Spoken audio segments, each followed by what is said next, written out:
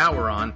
Hi, I'm Eric Fruits. I'm a local economist. I also run the website Econ Minute, where I blog and podcast. And this is Ann Sanderson, and I'm a small business owner here in Portland, and I wear many hats, but today my views are my own, unless you agree with me, and then we're sharing our views. Oh, wow. A little disclaimer. That's new. You must have gotten in trouble from the boss. No. When you own your own business, you are the boss. Oh, okay. So, what do we got? There's a lot going on. There's always a lot going on in Portland. We had politics. to trim. Trim. We had to trim.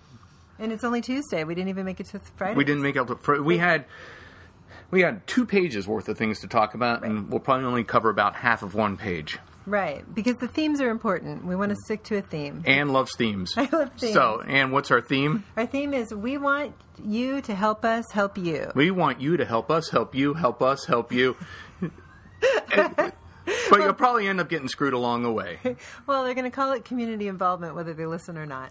Right.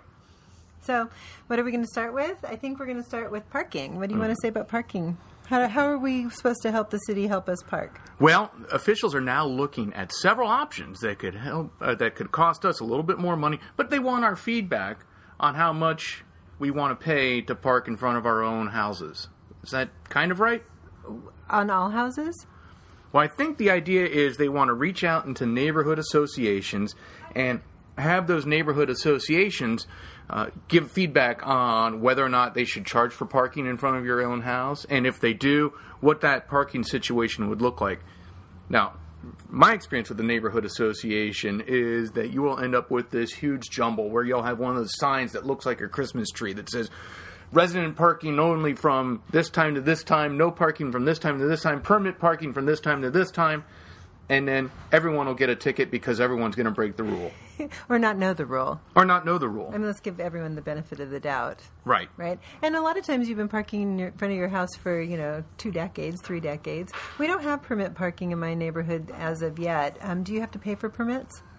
We don't have to pay for permits in our neighborhood, but over some places in northwest Portland, you do. Mm-hmm. And the idea is that residents then can park anytime, all the time, without a problem with their permit. But if you don't have a permit, you can only park there for 2 hours. How are these enforced? I think you have someone walking through a meter. Do we call them meter maids anymore? No, meter person. Oh, meter person. Then it makes the song not as cool. It's an old Paradigm song.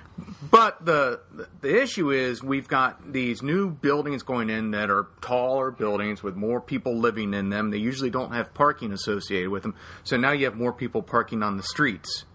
And so now we've got a big parking problem because people who are used to being able to park on the street can't find a place to park. Are the new residents they'll be able to get parking permits as well because their addresses are within the neighborhoods? Well, they would. Well, right. That's the whole thing that's the whole problem with this. We want you to help us help you is that you can have a whole bunch of different rules depending on what neighborhood you live in. And so it almost makes the feedback silly because you know that what's going to happen is each neighborhood's going to have its own ideas. They're going to go to city council.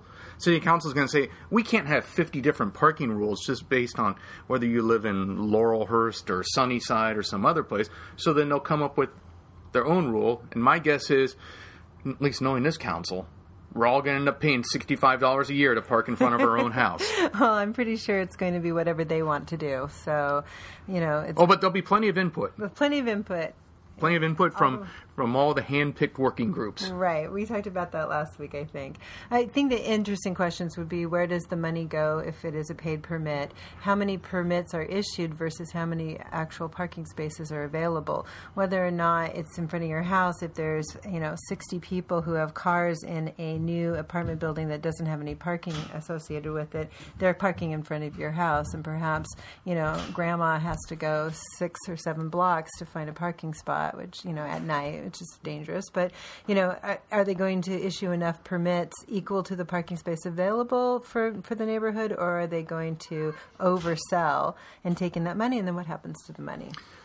Well, the economist in me says that the basic principle of public finance on something like this is if you are charging because you don't have enough parking, if you're charging a parking fee, then that parking fee money would be used to... Create more parking? Create more parking. I wonder if that would actually happen in this city. That might actually happen. But where are they going to get it from? I mean, it's not like we're building car lots or anything for our parking lots. Yeah, and also, too, that's the kind of tax that's so sneaky because you have to pay to park, which, at one point was a given, when you bought your house. And now you're going to have to pay for it regardless of your income. So, again, Grandma, who has to now walk 6 blocks to find a parking spot for her car, which is, for her, the ideal transportation. We shouldn't be judging people who actually need cars for whatever reason. And then she has to then also take out of her Social Security money every month, a little bit set aside for her parking permit. So it's not based on her income, where someone who has a higher income can afford it, and it's just pocket change to them. Well, and the other part, too, is that when you buy your house in a neighborhood that has free parking in front of the house, and you say, well, gee, parking's free. Sure, someone might take my spot every now and then, but I'm pretty much assured of having a place to park within a block of my house. That's factored into the property values. Right. When you start taking that away, you're actually diminishing the property values. Now, I know that there are some issues. I remember when I lived in Chicago, I lived about a mile from Wrigley Field, and on game nights, there would be people parking in front of my apartment complex, double parking. Mm-hmm. With their flashers on, and they would be there for the entire game. They just park their car, double park it, and walk off to the game. I don't doubt that. I lived in Boston, and I remember when it was sometimes easier to illegally park, risk the ticket, and then pay the ticket if you got one than it was to not find a parking spot at all. Well, and that's a big part of rules, right? When you start having too many rules, everybody breaks the rules, right, because their rules are just too hard to enforce. I'm a rule follower. So. I know you are. I'm not letting you out of the rules. No. So I think what we have now are more questions than answers at this point, right, but we now have flagged the issue, and no one has an excuse not to be worried about parking. Or at least involved. I mean, public input is dependent on people actually stepping up and being part of a process. And a lot of these little issues seem very tedious, but they have big impacts on some people. Again, Grandma. So I think it's very important that everyone kind of tries to stay involved on some level. And as frustrating as it can be is that your input gets to City Hall and seems disregarded, we have shown in the past that enough voices together will get some attention, and we can change things. And if you can't show up, send an email. And if you can't send an email, make a phone call. Absolutely. That's Lots all you of have phone to do. calls. I love phone calls. Phone calls good? Yeah. Ugh. Okay, so speaking of cars and streets, I think we can move to our favorite topic, the street fee. It's like a zombie, right? Crawling out of the grave. Well, it's back on some level. We've talked about this in the last couple of weeks, and the latest word on the street, literally, is that Commissioner Novick is again wanting to know what we think's best, and so he has asked business districts to poll their member businesses to ask them what would we really like as a way to have additional funding for transportation. And I'm going to say additional because we already pay taxes towards transportation funding. And so to get us out of the backlog, they want to raise additional money. And his choices... Wait, we already pay for transportation? Well, of course we do. What? We got a gas tax. Right. We've got a property tax that goes to the city. We also have business income taxes, which is what we pay as business owners, right? Right. There's a lot of money flowing into the city. Mm-hmm. So there's always money for roads. Well, there's money for roads if you don't spend it on something else. Right. Well, it's about choices, right? Right. Unlimited wants and limited means.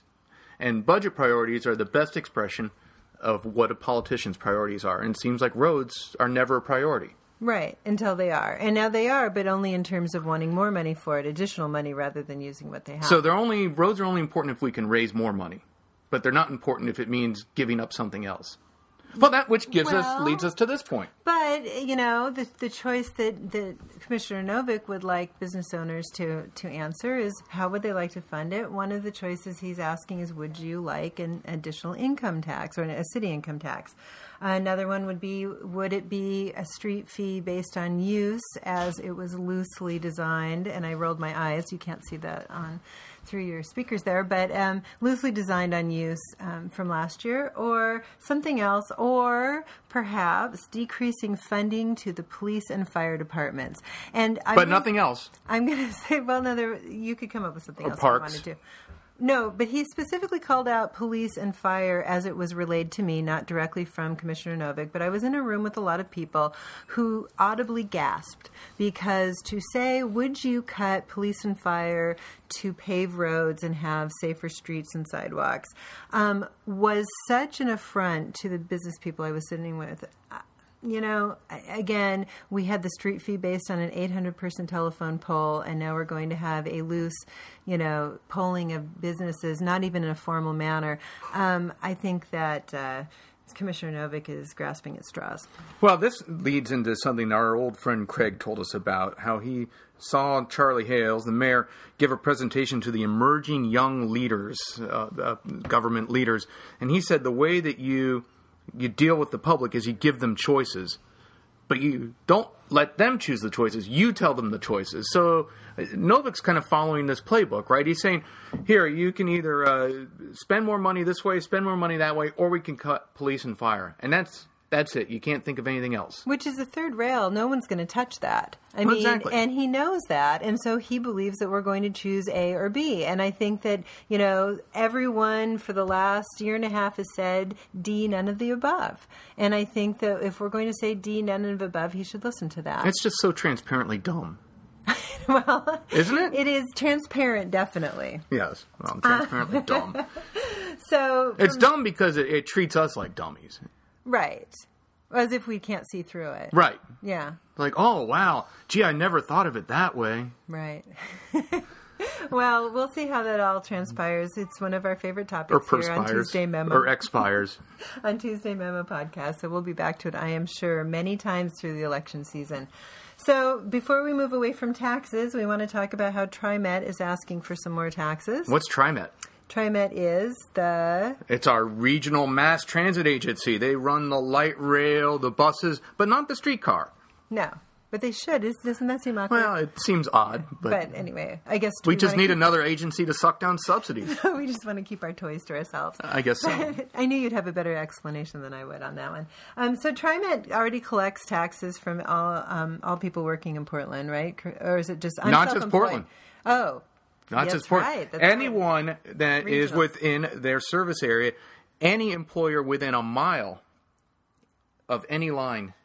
Was that how it's worked out? Yes. I just figured it's everybody then, right? It's pretty much everyone in the region. And so TriMet plays this game sometimes where they will send one bus out to some obscure place so they can suck in all those businesses for the payroll tax. Is that true? They do.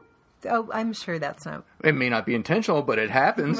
So it's no different from being intentional. They could just be providing service. Let's not, malign them unnecessarily because bus service is great and it's nice to have good transportation. It is. And nice. so, and I grew up in Portland where we had the best bus service in the country. So, back in the 80s. So I think that it's... But like every other bus fare or light rail fare, any other public transportation fare, the fare itself only covers about a third of the total cost. I think it's 28%.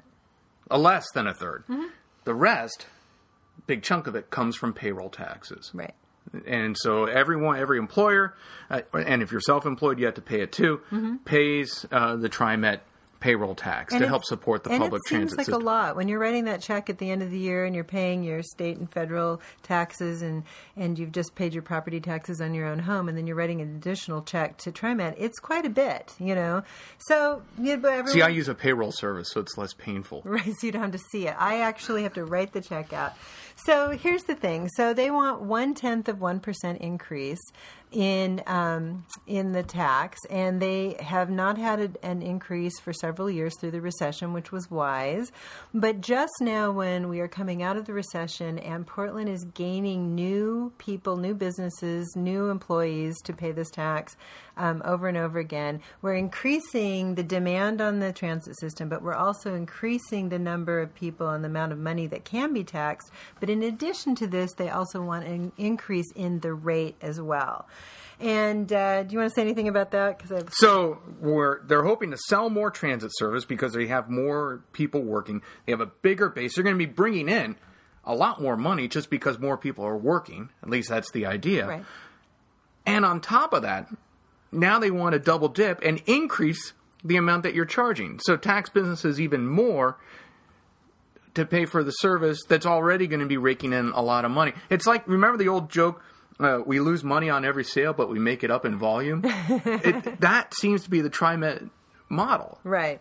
And it's funny because when I heard this proposal, it was in a meeting where they handed out the most beautiful brochure handouts. There were many, many pages, full color, front and back, basically a PowerPoint that had been downloaded and printed in full color. And they're telling us how much they need the money while we're looking. And we were in a place where they could have used a PowerPoint, and they said, no, that's okay. We'll just bring handouts. And so my feeling is, great if they need the money, but they didn't prove it. And if they are passing out beautiful handouts like that, they probably have enough, or they need to look to where they're spending right now. Well, when I taught at the Pacific Northwest College of Art, some of my students were graphic designers, and they were saying that they were thinking about not doing graphic design because the job market was pretty bad. Well, now I've learned if you're an out-of-work graphic designer, you can make bank working for TriMet, City of Portland, Metro, Multnomah County, because they spend just copious amounts of their budgets making the most beautiful flyers and posters. It's true. Maps. I have been stunned over the last couple of years how stunning all of the handouts are. And a lot of them, even when they're transmitted electronically via email, they are pretty. And then you try to take the data in there and put it in a spreadsheet, and the numbers don't add up. Well, art, form, function, what do you want?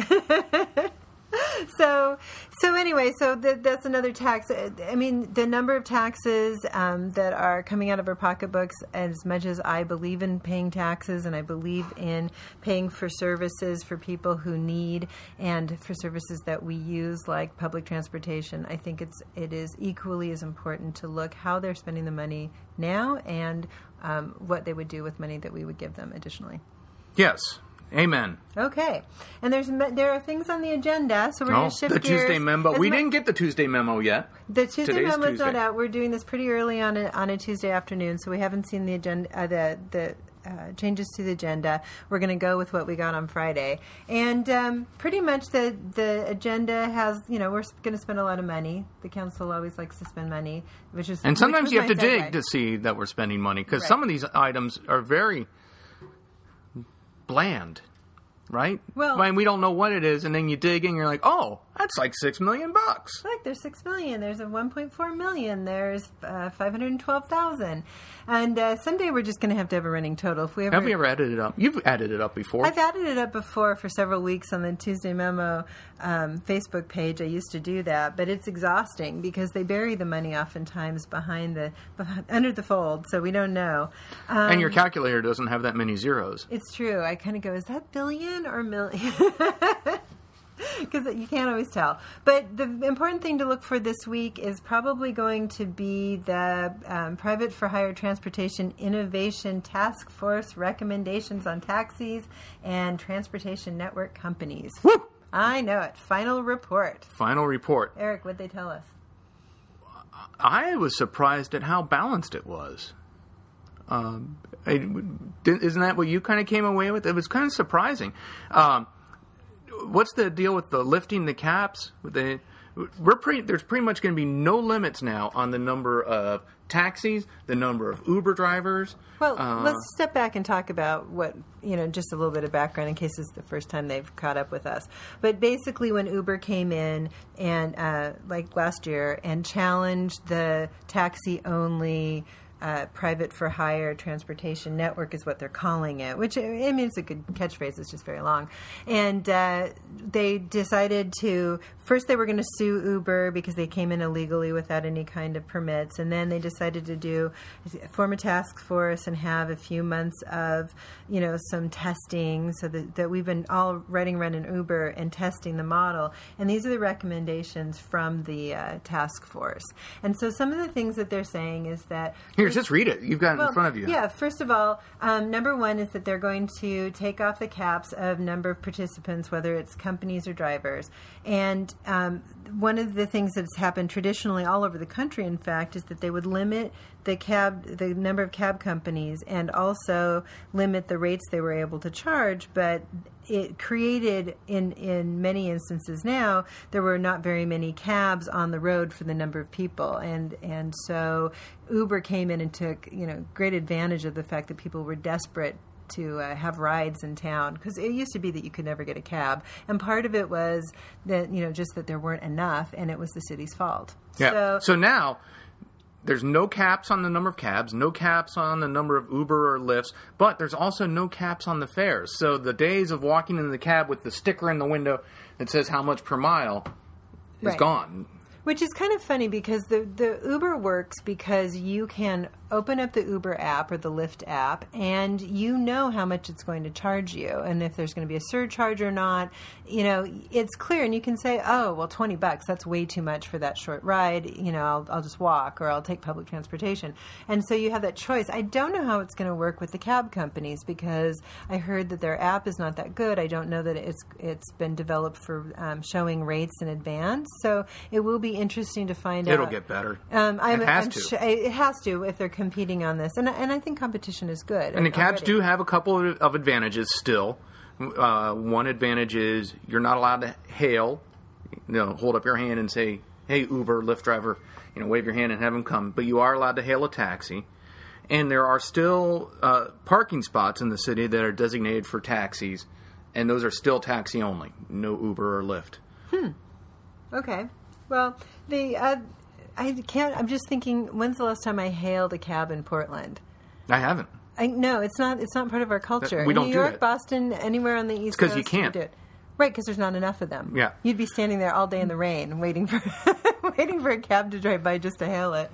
So another thing they're going to do is that they really had to think about accessibility for people with disabilities, and originally they were talking about and testing out resource-based percentage of fleet, meaning you have to have X number of accessible vans for the total number of cars you have in your fleet.